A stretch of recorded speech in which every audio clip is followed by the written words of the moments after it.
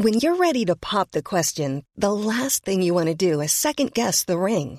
At BlueNile.com, you can design a one-of-a-kind ring with the ease and convenience of shopping online. Choose your diamond and setting. When you find the one, you'll get it delivered right to your door. Go to BlueNile.com and use promo code LISTEN to get $50 off your purchase of $500 or more. That's code LISTEN at BlueNile.com for $50 off your purchase.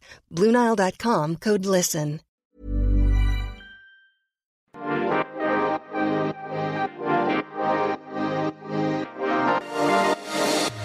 I've had a slightly worrisome start to 2023, Lorraine, because I've been talking in my sleep and I don't like what I've been saying. Apparently, the other night, dear. Neil tells me, unless he's gaslighting me, he tells me that I said, "Oh, lovely trousers, lovely elasticated waist," in my sleep. The end is nigh. Should you not have said, "Pass me my Valentino cape" or something like that? Exactly. But no, elasticated trousers. Maybe I've been looking at too many small ads in the back of the Sunday papers. I don't know. It's worrying. You haven't bought any elasticated trousers, have you? Definitely not.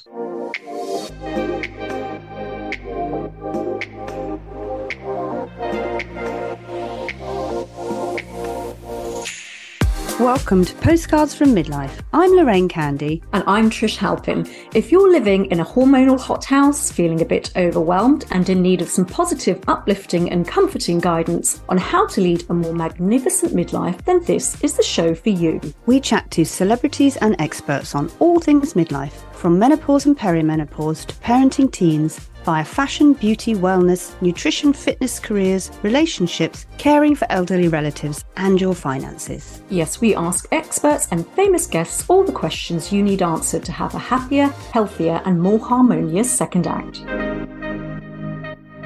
Cue the Rocky theme tune, people, because, ta-da, we are back! Is that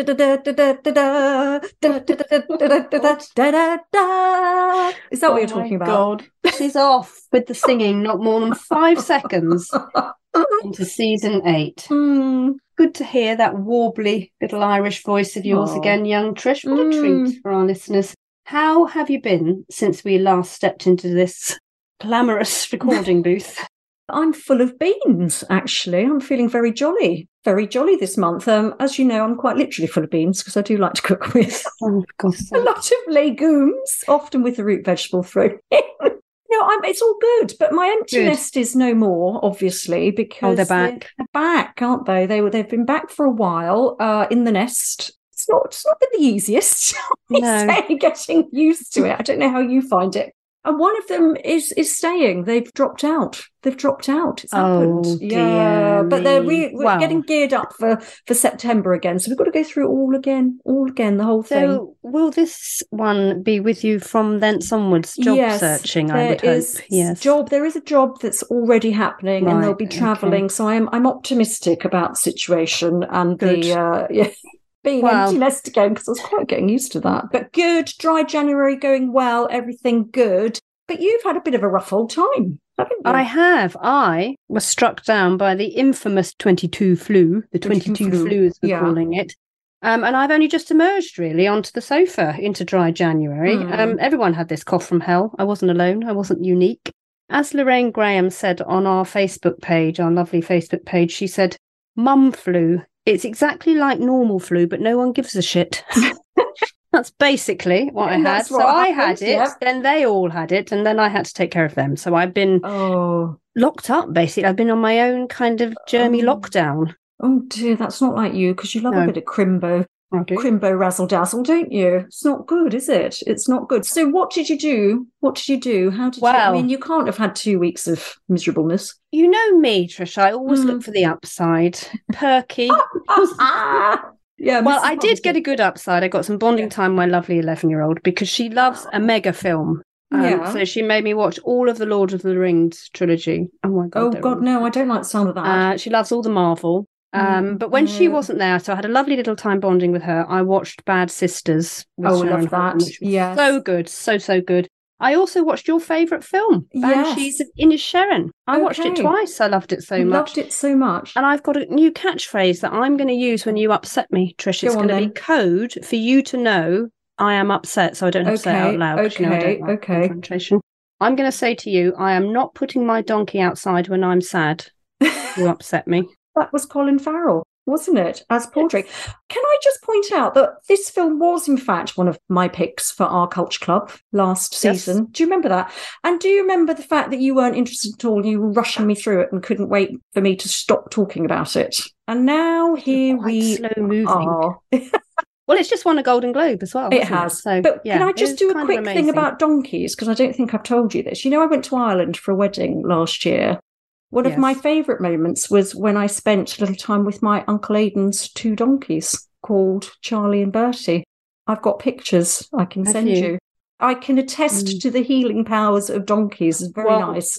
Well, I'll see, because my parents used to rescue donkeys. Oh, yes, that's true. Yes. I think I've talked about Eric before, my dad's donkey, haven't I, who when he died in his stable, rigor mortis set in and they couldn't get him out through the door because his legs were too long. Right, I think this has been very black humour, like the Martin McDonagh film. But there we go. Let's move on. So enough gossipy nonsense, because we have midlife work to do, Lorraine, because this show is all about helping women lead a magnificent midlife, isn't it? To find that joy and adventure.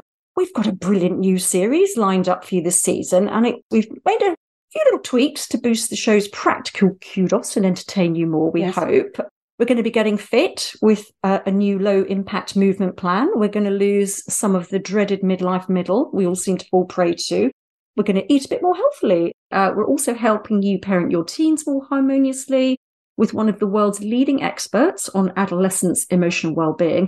And as usual, we'll be hearing some extraordinary stories from your best-loved midlife stars of stage and screen, no less. It's a great series, actually. I think it's probably our best so far. We've just people flocking to us to tell us about midlife, haven't we? I am a bit nervous about one of our guests, though, because she is the podcaster's podcaster. Yes. She's a supreme podcaster. I mean, I think it's like 35 million downloads or something. Elizabeth Day is coming on. Yes, fabulous. Podcast. So you might want to turn your microphone on for that one, Trish, so we look professional, a little bit professional.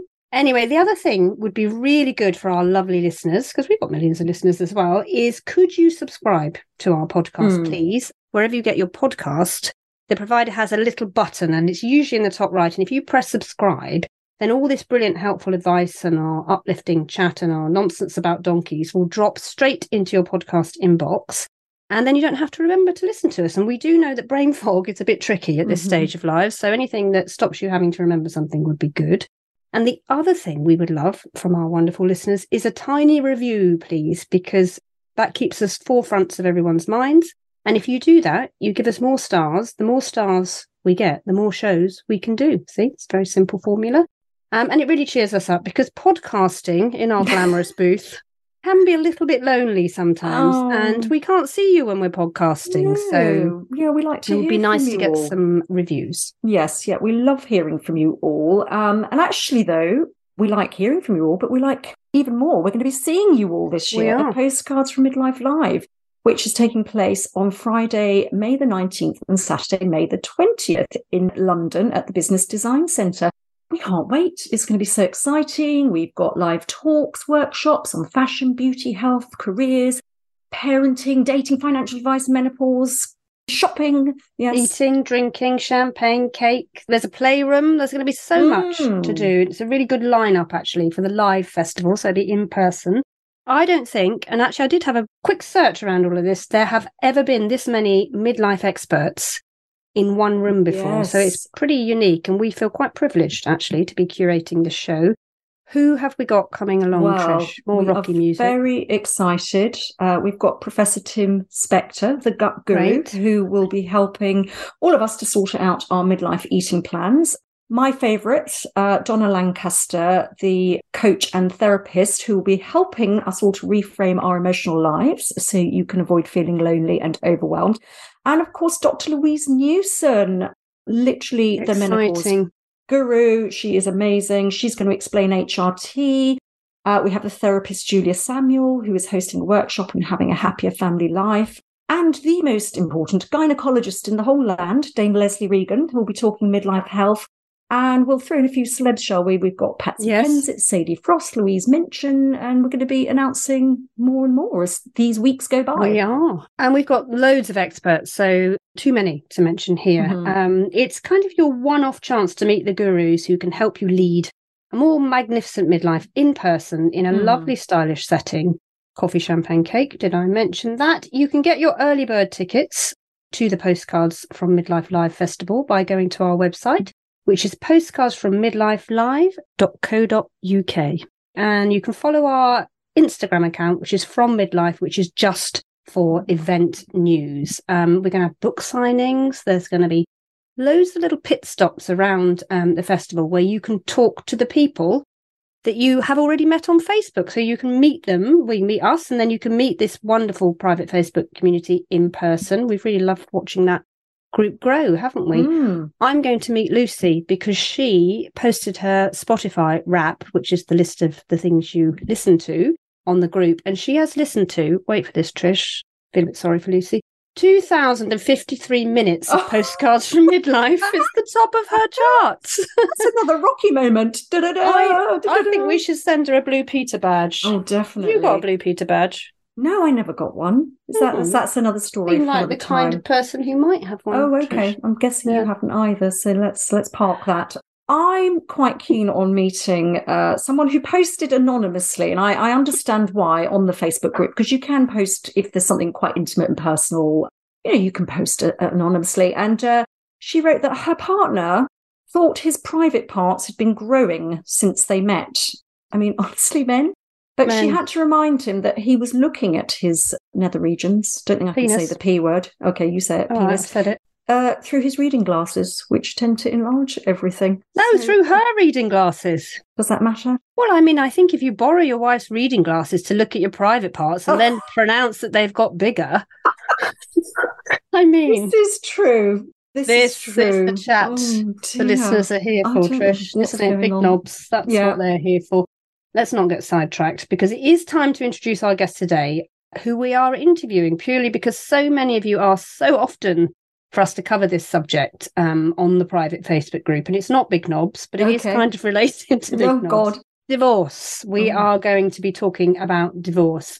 We know, don't we, Trish, mainly because we did so many features on this during our glossy magazine days, that there is a peak of people asking for divorce in January. And on Monday, the 9th of January, it was Divorce Day, D-Day. Lawyers, therapists, solicitors, financial advisors were bombarded with clients asking for help, weren't they? Yeah. So if anybody's going through this process right now or thinking about it or about to go through it, we're talking to divorcee and divorce coach Amanda Gardner, who set up the Divorce Hive community after her own lengthy and traumatic parting. She's going to have lots of practical information, and she'll also be talking about being single, starting again, and building a new and happy life, and parenting as a divorcee too. Yeah. And as this time of the year is a little bit dangerous, it seems, for long-term couples, I've also chatted to relationship therapist Dr. Callanitt about how to make your relationship stronger, how to deepen the connection, and also give it a general MOT as part of a sort of New Year promise to yourself. And that will be coming up after our interview with Amanda. So stay tuned for that. And we've rustled up a little nostalgia noodle, haven't we? We've done so many of these. We thought we'd run out, but we've got more for you this season. Well, it's amazing given we can't remember anything, isn't it, that we keep coming up with these. We can remember the 70s and 80s better than last year. Anyway, exactly. But right, let's meet our guest.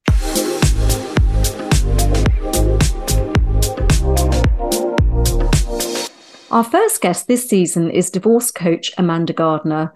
Amanda, 52, is a mother of 3 teenage daughters and spent the best part of 7 years extricating herself from an unhappy marriage, an experience that made her want to spare other women going through what she describes as a long, emotionally agonizing and cripplingly expensive process. Already an experienced executive and business coach, Amanda decided to use her skills to help others not just survive divorce, but achieve a positive future too. And so she set up the Divorce Hive, an online community accessible to all women, and she also offers group as well as one-to-one coaching. Her mantra is that divorce happens for you, not to you. And she joins us today to offer practical advice and emotional support for anyone going through a relationship breakdown, as well as outlining the steps to take to build a bright, new, positive and happy future. Welcome to Postcards from Midlife, Amanda. Thank you so much. I'm delighted to be here. Now, we mentioned earlier in the show that it's no coincidence we're tackling the subject of divorce in January. Do you want to explain why it's dubbed Divorce Month? What goes wrong? What is happening at this time of year? Yeah, well, it's Divorce Month because it's reportedly the month when family law solicitors get the most new inquiries about divorce. And particularly that first working Monday of January is when they get a complete rash of new inquiries. And I guess it's a number of things. I think it could be that maybe couples have decided to divorce before Christmas, but they delay the process so they can have that final Christmas together or as a family. Or maybe it's the pressure of 2 weeks together over Christmas that's the final straw. I think there's an element as well of new year, new me. So if I'm going to do it, this is a good time to perhaps start divorce proceedings. And you know, as a coach, I've certainly seen an uptick in inquiries in the last couple of weeks. I actually spoke to somebody this morning who has instructed, she filed yesterday, she wants to leave her marriage because she's met somebody else, and she's expecting it to be adversarial. So her solicitor has pushed her in my direction to get a little bit of support and advice. I guess we should also start then with your own divorce journey. Can you take us back, Amanda, to when your marriage started to come apart and what followed? So my story is somewhat of a cliche. 2015, I had a really lovely life. My husband, who I'd known for 22 years, and I had moved out of London with our 3 daughters. We lived in a beautiful house in a lovely rural community. Girls were at the local school. Had a great social life with local families, good standard of living. My husband's business was doing really well and I wasn't needing to work. You know, life was good. My marriage wasn't perfect, but whose is? And for me, the pros far outweighed the cons. But then in March that year, my husband seemingly overnight just altered and changed into somebody that I really didn't recognise. And is he the same age as you? The same? He is. He's about 6 months younger. But yeah, same age. And he started going cycling and going to the pub a lot, which are things he'd not at all been interested before. Yes. And he started sort of falling asleep on the sofa and not coming to bed. And he became very distant. So where we used to speak about everything, suddenly we were barely speaking and just unpleasant and losing his temper. You know, with hindsight, it was very obvious what was going on. But when you love somebody so unreservedly, I think it's very easy to overlook the signs. And instead, I was thinking, oh, my goodness, has he got a brain tumour? Is he in some sort of trouble that he doesn't want to tell me about? And I was just genuinely worried. And then come that summer, inevitably, I discovered that he was, in fact, having an affair. And that was devastating. And I guess at that point, that should have been the end of things. But I was so stunned and so utterly fearful of life after divorce for myself and for my children that when he claimed it was all a dreadful mistake and he wanted to patch things up, I agreed. And really then for the next almost 3 years, that was a cycle of him reinitiating the affair, me finding out, him leaving for a bit, and then us trying to patch it up. And was family life just continuing at that point? Were you know, with the kids and the whole, were you still having an intimate relationship? I mean, that's 3 years is a long time, isn't it? It's a really long time. And I think it was limping at best. You know, we were having a normal relationship, but it was hard and extremely stressful. You know, I think in that time I lost about 2 stone in weight. I got physically sick. It was an incredibly stressful time. So did it affect your self-esteem? No. And I think that's just a personal thing for me. It hasn't. For many of my clients, it does, but it didn't for me. I was just very sad. And I think it wasn't until December that year that again the cycle kicked in. And at that point, he decided to tell our children, well, for me, that was the end. If you're prepared to break your children's hearts in that way, then we're done. And I petitioned shortly afterwards. So he told them that he was leaving you. So had you discussed divorce at this point? Yes, we had. So he told me a couple of weeks earlier, because I'd found out again that he was having an affair. And I just had surgery on the day that he decided to land that on me again. Ooh. So, yeah, it was a joyful Christmas. And an affair with the same person or different people?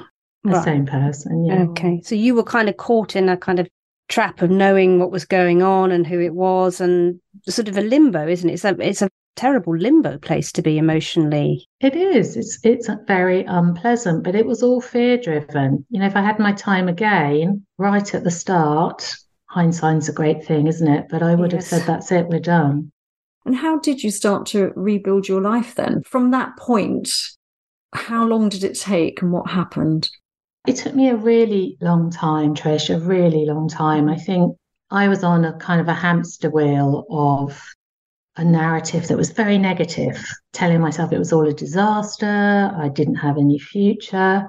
There was just nothing good I could see in my future. And I think it's difficult to get off of that hamster wheel while the divorce process is going through, because it's so pervasive and it impacts every aspect of your life. But there was a particular day for me when I think I just sort of hit rock bottom. Something happened, can't really remember. It was some nasty legal letter or something similar. And I was out walking the dog. It was a dreadful, wet, windy day, muddy, and I fell over. And I was lying in a field in the mud. And I just thought, I don't want to get up. I'm done. I can't do this anymore. And then almost instantly, I had a word with myself and thought, actually, you know what? You've lost enough of your life to this crappy situation. No one else is coming to save you. You need to get yourself up and out. And so that's what I did. And I think as a coach, I knew that mindset was really important. So I started to force myself to change my mindset. So every time I thought, oh, it's a disaster, I'd try and reframe that and think, okay, it's not what I wanted. Maybe it could be something better.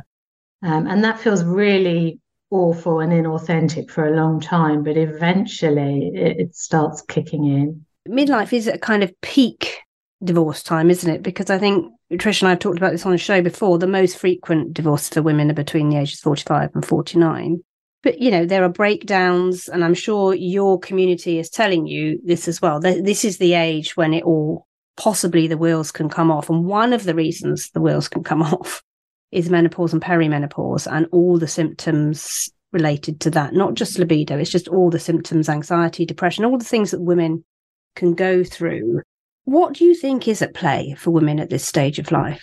I mean, menopause is a big factor. And I think one of the big family law firms recently did a survey on midlife women. It was huge. It was 66% of women felt that the menopause was having an adverse effect on their relationship. And it was around, intimacy, communication, lack of understanding. And you go a bit mad as well. We go a bit mad. Yeah, and you can't remember anything. So exactly. You're very, very angry all the time too.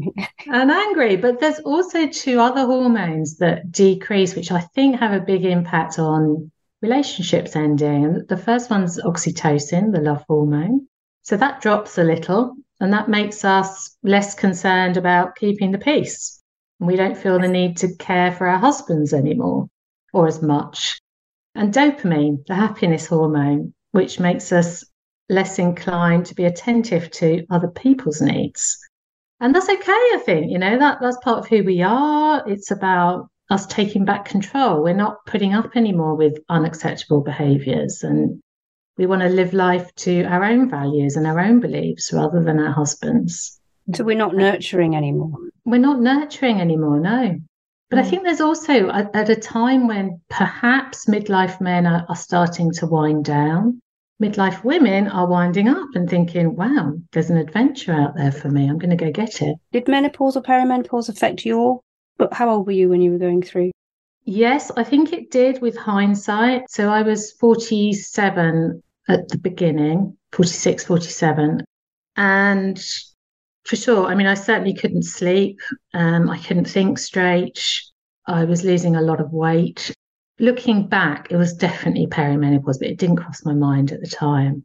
I think it was before you came online teaching us all about it. So with when the wheels come off a relationship, as Lorraine said, at what point should you think about marriage counselling or separation? I mean, it's always the, do I stay, do I go, what do I want? Can marriage counselling and separations help couples get back together, or is it the kind of the beginning of the end? I mean, I think the flippant response would be that marriage counselling, in my experience, is a bit of a death knell to your relationship.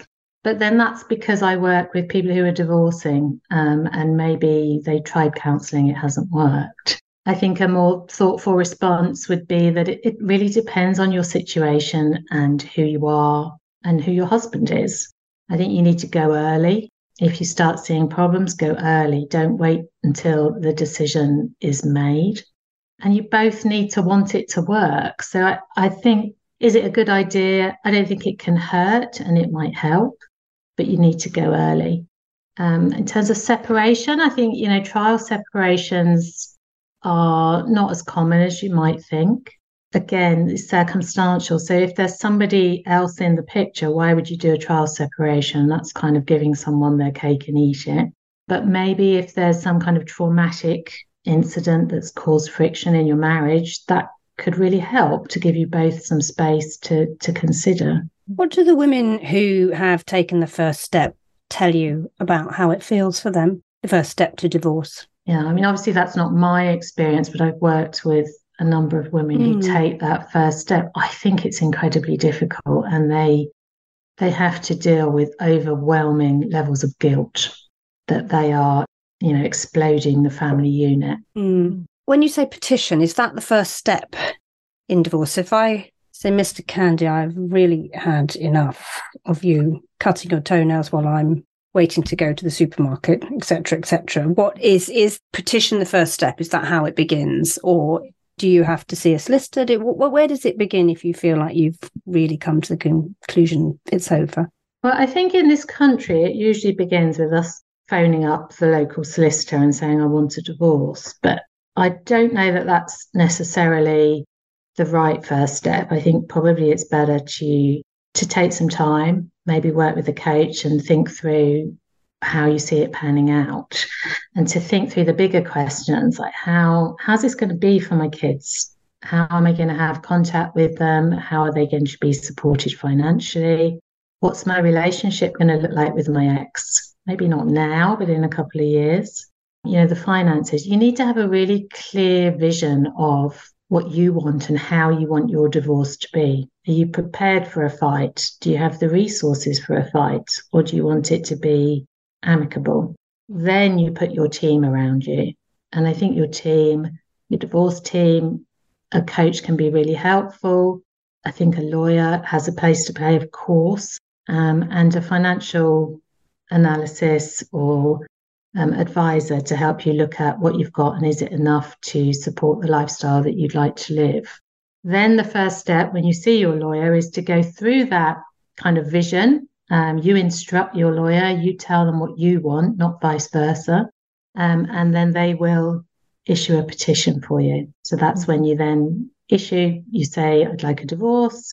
And the court will give you something called a decree nisi, which is that first piece of paper on the journey towards a divorce. Because there's no fault divorces now, aren't there? So it is just a bureaucratic procedure, is it, that you have to go through? Yeah, right. Exactly. So it can be straightforward if you've got all your ducks in a row going into it with the team around you.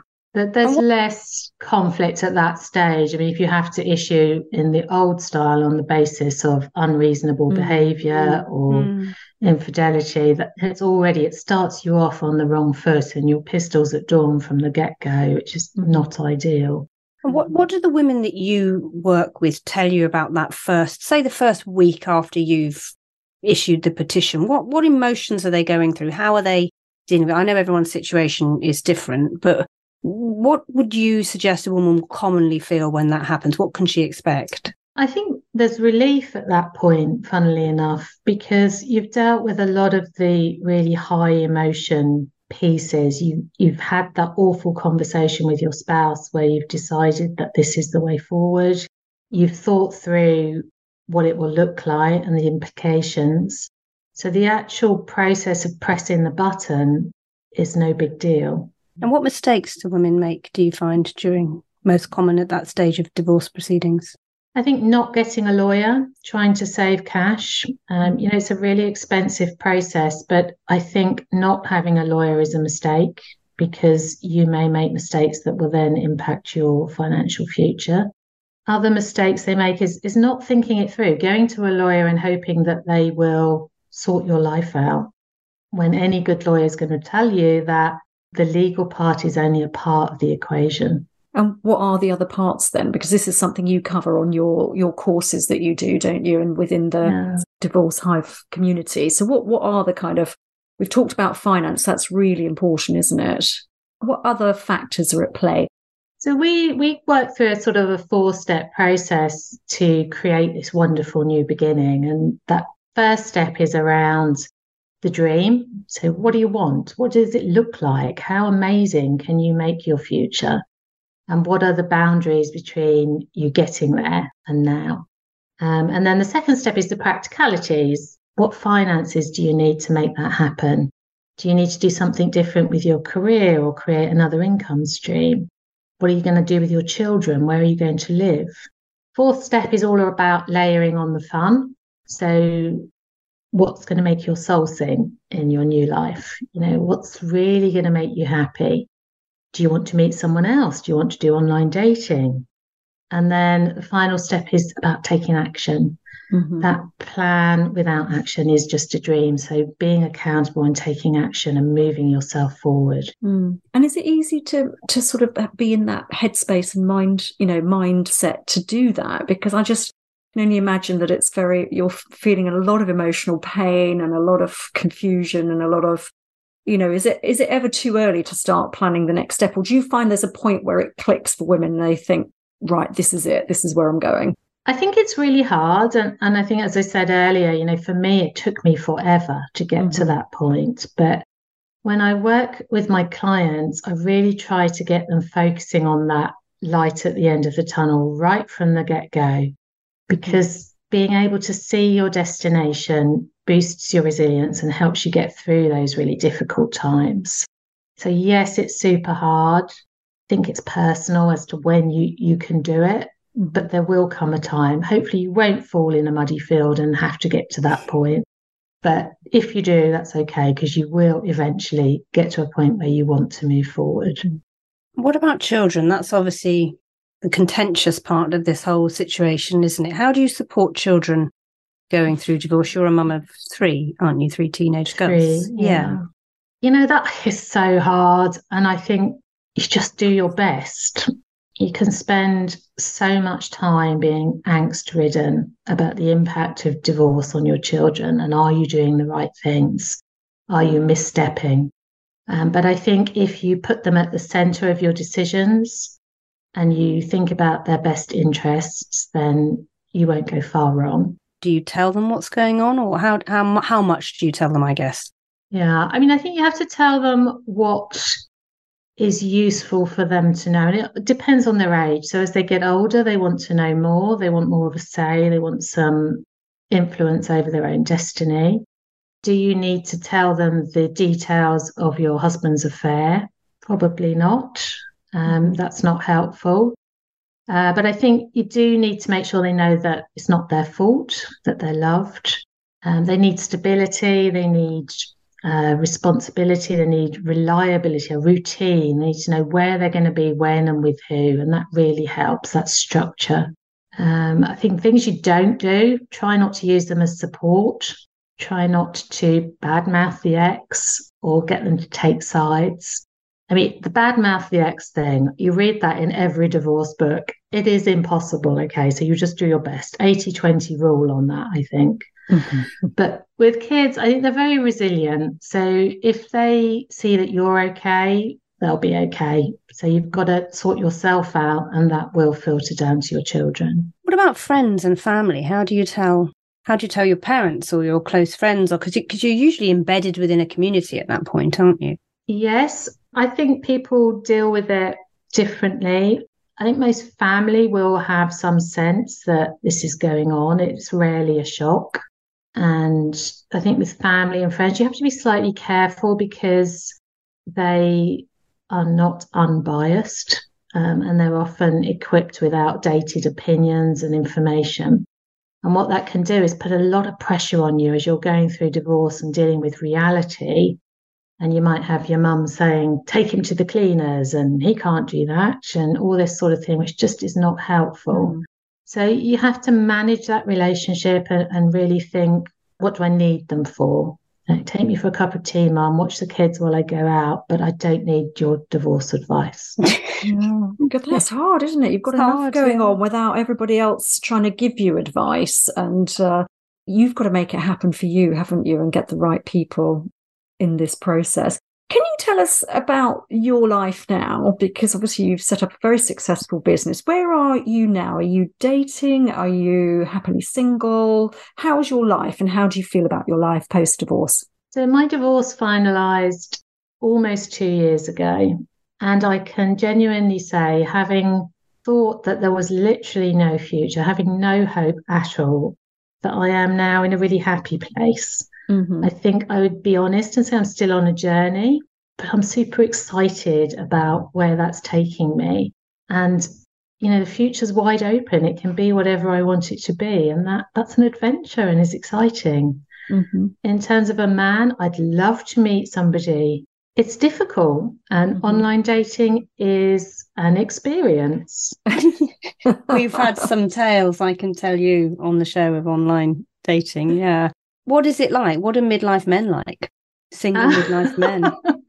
I mean, I think as a coach, I ought to set up a business coaching midlife men on how to do a dating profile, because there's so many of them that hold a fish. I'm sure. So yes. What's that about? Yes. Is this some kind of hunter-gatherer vibe? So I'm not sure what that is. And then you'll get someone else who's got a hat and glasses on. Well, I can't see you, so what are you trying to hide? Or my favourite is in the comments where they say, I really want a tactile relationship. And they don't think that we know what that means.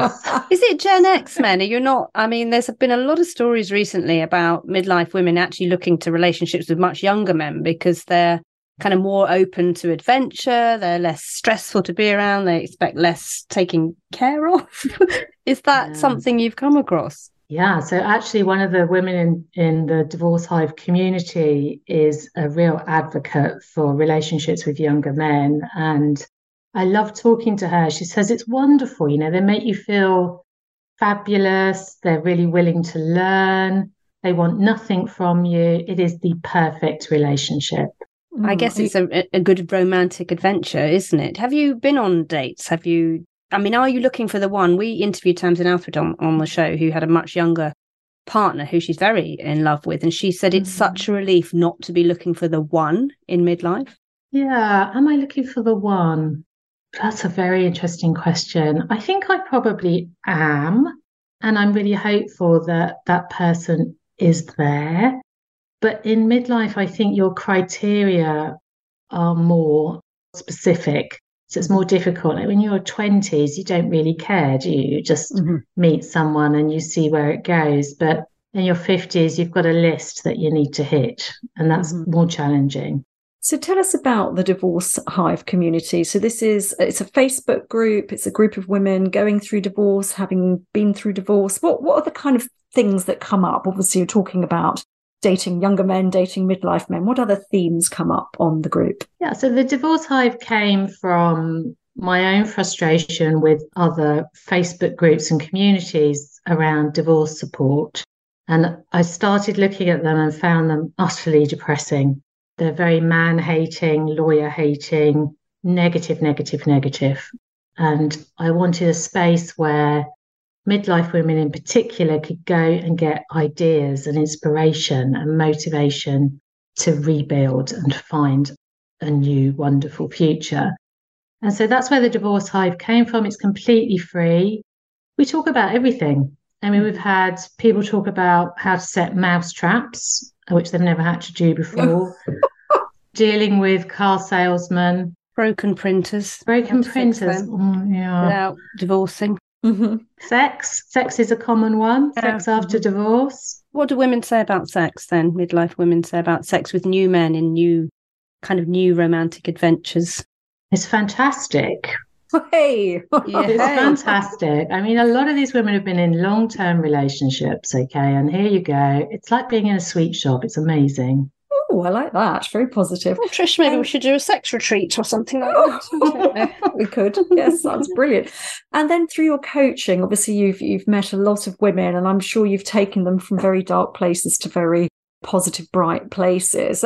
Is there any kind of women's stories that have stuck with you, perhaps, that have been just an example of what can be done and what can be achieved? Yeah, for sure. I mean, as a coach, the relationship is confidential, but yes. I've got permission from a couple of people to share their stories at a high level. And the first one is a lady called Kathy, not her real name, who came to me when she was in her late 50s, having divorced her husband of 30 years. She had been an actress before she got married. And had always had an interest in the arts, but hadn't really been able to pursue it in her marriage. And with 60 knocking at her door, she decided, actually, this is what I want to do now. So she left her marriage and with great kindness and empathy brought her family through that process and came to me when she wanted to look at her own future. Now, I can't for the life of me remember how we landed on this, but we started talking about burlesque dancing. Mm-hmm. And she took herself off and did a burlesque dancing course and is now living that burlesque life, performing and teaching others to burlesque dance. So she's really having an amazing life. Follow your passions. Follow your passions. I can see you doing that, Trish. Burlesque on my list. Mm-hmm. And the other one is a lady called Jessica who came to me when she was in her late 40s. She was in an abusive relationship. She was an art teacher who her marriage was very high net worth, but she wanted to get out and she knew that her husband would resist that. So she left the marriage with a very modest divorce settlement and took herself down to the south of France, where she now has a very young French boyfriend and teaches tourists how to paint. When I got in touch with her about using her story, she said, yes, but tell everyone that I'm surviving on cigarettes, red wine and sex. Whoa. Fantastic. That's my New Year mantra, I think. I think so. There's definitely a theme here, isn't there? It's a sexy, liberated theme, which is just, very exciting. Very. I mean, I guess the point is, it's a terrible, terrible time, and it is incredibly hard. But we can do hard things, Gen X, and we are those women. But when you come out past that, if you keep it in the forefront of your mind, there are amazing adventures, or just much happier lives to lead, aren't there? Yeah, I mean, it's not something you choose to do. Nobody gets married thinking, I want to be divorced. But if that's your path to follow, there is a really shiny future waiting for you. Mm-hmm. But you have to go get it. It's not coming at you. Yeah. So, Amanda, if somebody is really worried about finance and doesn't have the budget to spend on a divorce coach or getting a lot of help, where can they go for some affordable or free resources? Okay, well, I think the communities like the Divorce Hive are really great because you've got a community of midlife women who are either going through or have been through the same thing and can answer many of your questions. So definitely come and join us. But there's also a lot of free information available on the web. You can look up family law firm sites, which will have blogs and information. There's a great website, advicenow.org, which has got a lot of guides and checklists and legal data, which would be super useful and is free. And if you find yourself in court without legal representation, you can always instruct a Mackenzie friend who will come and hold your hand if you're a litigant in person. So there are ways, there are things you can do. Great. Well, thank you very much for being so helpful, Amanda. So join the Divorce Hive. And can everyone tell us their uplifting stories, or just give us some? It'd be lovely if people on our Facebook group could tell us how they've got through this particularly tricky part of life, because it is really tricky for midlife women. Thanand you very much for... Thank you, Amanda. And if people want to contact you about coaching, where would they go? What website would they go to? So the Facebook community is the Divorce Hive, and my website is resetdivorcecoaching.co.uk. Brilliant. Oh, well, thank you so much, Amanda. I'm sure that's going to be so helpful and reassuring for many, many of our listeners. Thank you. Thank you so much.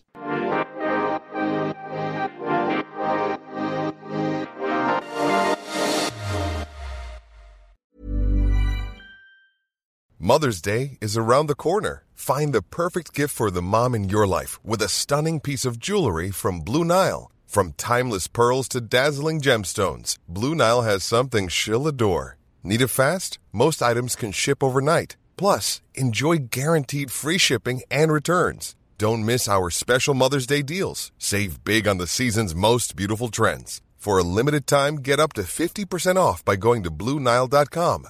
That's BlueNile.com.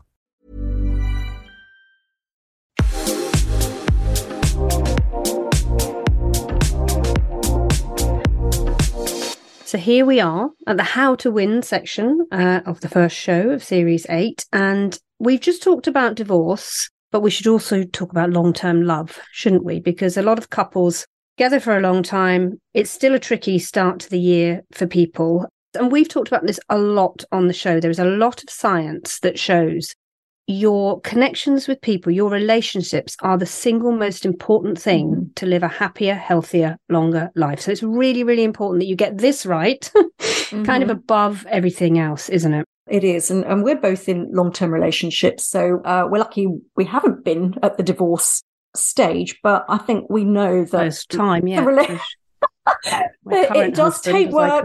Oh, gosh, you do, don't you? Current husband. It takes work, it takes effort, and it takes a bit of focus. So we thought, now's a good time to sort of think about that. So our friend, Dr. Kalanick, she's given us some great advice before, hasn't she? She's a relationship therapist. So she's given us some tips, and we thought we would just share them with you. So what do you want to kick off with, Lorraine? This is quite a good one, because it's a very practical one. So she says one of the exercises you can do with your long-term partner is embrace eye contact, because it's about shifting the energy of your relationship. And there's a lot of power in eye contact. It makes you feel safe. It makes you feel intimate. Maybe we should do this together, actually, Trish. You sit in front of each other and you hold eye contact for 5 minutes. Now, that is quite a long time to do it. Now, you do it daily for 3 weeks. No talking, just breathing in sync together. You might laugh, cry, be embarrassed, but it's all about energy and shifting it into a more connected energy. I think that will work. I'm going to do it with Mr. Candy this evening. Are you going to do that? Okay, I'm going to try that one as well. Do you think there is something about being seen and being looked at, isn't there? And just being, because you're just so easy to just kind of rub along together and you're not actually looking at each other and drifting. Yeah. And I think this is another good one for the long term, the kind of patterns we get into of things. Yes. You know the roles, an argument starts, you know exactly who's going to say what, how someone's going to react and what they're going to do and say what and when. So it's really worth thinking about that and reflecting on that dynamic and asking yourself if the feelings underneath it are familiar to you from your own history, and start moving away from those unhealthy old patterns. And the words that Kalanick uses are, you should think about intention, commitment and devotion, which I think is really nice. And I stopped a little argument in its tracks this very morning, in fact, doing that. I did. It was just one of those ones that didn't need to be he was grumpy about something the stay-at-home teenager had done in his shed. Yes. His tools. And I just deflected rather than kind of, and it was good. It was a good piece of advice. Now, another piece of advice, which she runs couples workshops, so I think this would be really interesting in a workshop scenario. You ask yourself, what is the repetitive complaint your partner has about you? Mm-hmm. So with that complaint, what are they craving from you? So be really specific. So, instead of saying, I want more closeness or I want to see you more, say, I want a hug every day. I would like to hold your hand if we walk to the tube together. in what your partner is wishing from you, the goal is for your own good, isn't it? Because it makes you closer. It's a tiny step. It's a small act of love. It's a little gift you can give your partner. Yeah, this isn't about big changes or trying to change them or their personality, is it? No, it's just those sort of little incremental things. And, of course, January is that, fresh start, new year. It's a great time for a check-in. It's a softness, isn't it? It's a nice softness that you put back in. Yeah. Yeah, exactly. So checking in, a little January check-in. And it's probably worth, going out for a walk or going out for lunch, a dry dinner, perhaps, and look back at the kind of previous year as a couple and think, what did you enjoy doing together? What were the challenges that you overcame? What did you appreciate about each other? What were your new experiences? And I think that's a really nice kind of checking in, and then looking on what you want to build on or change or do differently or develop for this year, and what you can do better as a team. I think that idea of feeling like a team, I think, is really, really important. So adding things into your life. Adding things in. That's what she's. How can I add something into your life, Trish? Well, I've got many ideas about that, but now's probably not. Okay, private. Doesn't private involve times. Donkeys, though. Yeah, No. donkeys. Yeah, so it could be, what have I contributed to our relationship? What did I learn about you? What did you learn about me? Because just because I've been with Neil for 37 years doesn't mean I'm not still learning new things. 7 years. That's not an exaggeration. It's scary, isn't it? Oh, my goodness me. Now, so another important conversation to have is the unspoken contract between couples. I feel particularly strongly about this because there's so many roles within your work life, within your career, within your household. The imbalance on what women do or are expected to do is still, it still swings towards us that we have to do quite a lot. And I think sometimes you just have this unspoken contract and nobody says, I don't want to do that anymore. I don't want to pick all the washing up anymore. I don't want to do all the laundry anymore. So maybe a quick check-in on that right at the beginning of the year, to say, do it really formally, I think. This is what I want to do. This is what I'd like you to do. Can I help you? Can we change? My husband does all the finances because I can't. Well, you know about me and numbers, don't you, Trish? It'd be a disaster. So he can't hiding give that to in a tax you, haven even if he wanted to, or arrested. No, he couldn't give it to me, but perhaps there are things I can help with. So I think that's a check-in. The bins. Yeah, no, exactly. Not allowed to touch the bins, Trish. Not allowed to go anywhere. I'd be quite pleased about that if I were you. Yeah. But it is that thing, because if you are doing something and you're resenting it, the resentment will kind of build. So better to ask and talk about it than to seethe with anger. All our responsibilities change as well, and our jobs change, and the way we feel, the pressure at work changes. So maybe we want to do different things at home, because we're both working from home quite a lot of the time. I think our contract has changed, and I think people just need to think about that. One of Calenit's other suggestions is to do something called a relationship vision exercise, which is different to the looking at your partner. So this is actually where you swap each other's glasses. Midlife glasses, and then look at each other's. I'm going to lose his glasses instead of mine this week. Yeah, that's the thing, on top of your head. So this is an experience that focuses couples on their common ground rather than on their differences. And there's a book that she's recommended called Getting the Love You Want by Harvill Hendricks. There's a name. And she's also got educational couples workshops that you can do. So visit Calenit's website for that. If you want to take it a step further, doing a relationship workshop would be a good idea. I've got some visions, I tell you. Well, we hope that helps you, listeners that are in relationships or coming out of relationships, going into new relationships. Let us know on the group if you need any more information. I will put these tips, actually, I think, on the group so that they are there for you, and you can, as we said, you can visit Dr. Calenit's website, which is calenitbenari.com, or join her in a Getting the Love You Want workshop. And actually, there is another place you can go for a resolution advice with divorce, which I think is worth mentioning as well, which a few people have mentioned. It's resolution.org.uk, which is quite useful. So there we are. We have done a relationship special for season 8, podcast episode 1.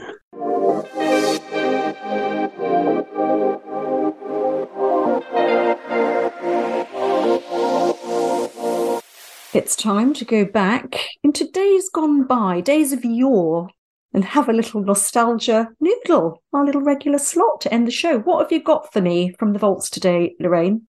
Well, I was a bit obsessed with divorce And on that subject, I thought we could talk about our favourite divorcees from telly. Oh, yes. From 80s, 70s, 80s, 90s telly. Yes. I'm going to bring up first Dr. Lilith Strennan. Do you remember Frasier's ex-wife? Frasier. Oh, Lilith. Yes. Probably one of the best TV characters ever created. Yes. See-through Lilith. Do you remember they actually accidentally got back together and then she accidentally slept with his brother? And then my other favourites, Carol, Ross's ex-wife. Oh, yes. Who left him for a woman.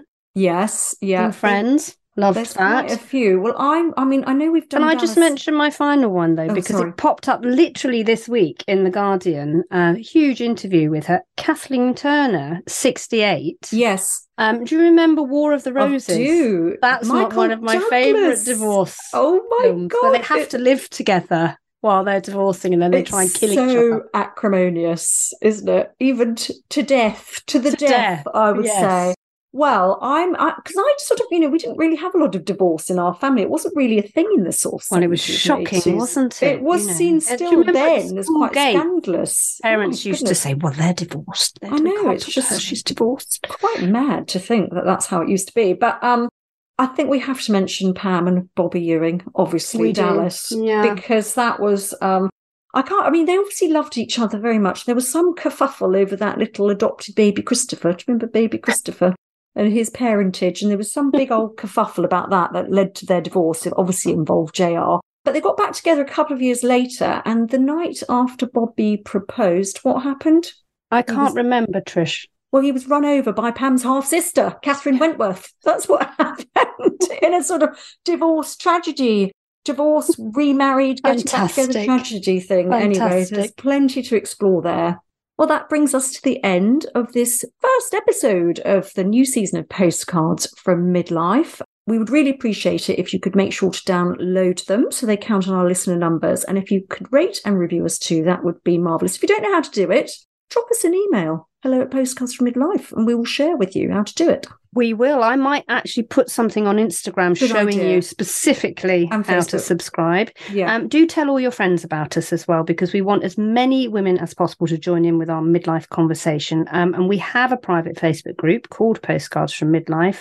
And you can put anything you want on there, and the whole team are there to support you, aren't they? There's such a massive team of brilliant listeners supporting each other. And we are...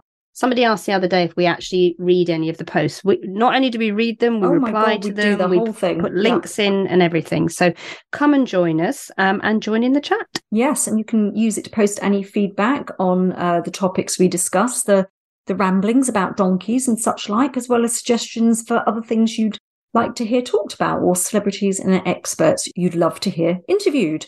So email us, as I said, hello@postcardsfrommidlife.com, or pop a little message on Instagram. Goodbye. Bye.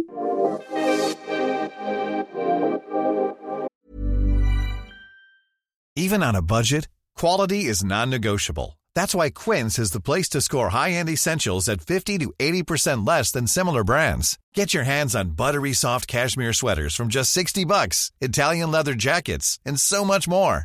And the best part about Quince, they exclusively partner with factories committed to safe, ethical, and responsible manufacturing. Elevate your style without the elevated price tag with Quince. Go to quince.com/upgrade for free shipping and 365-day returns.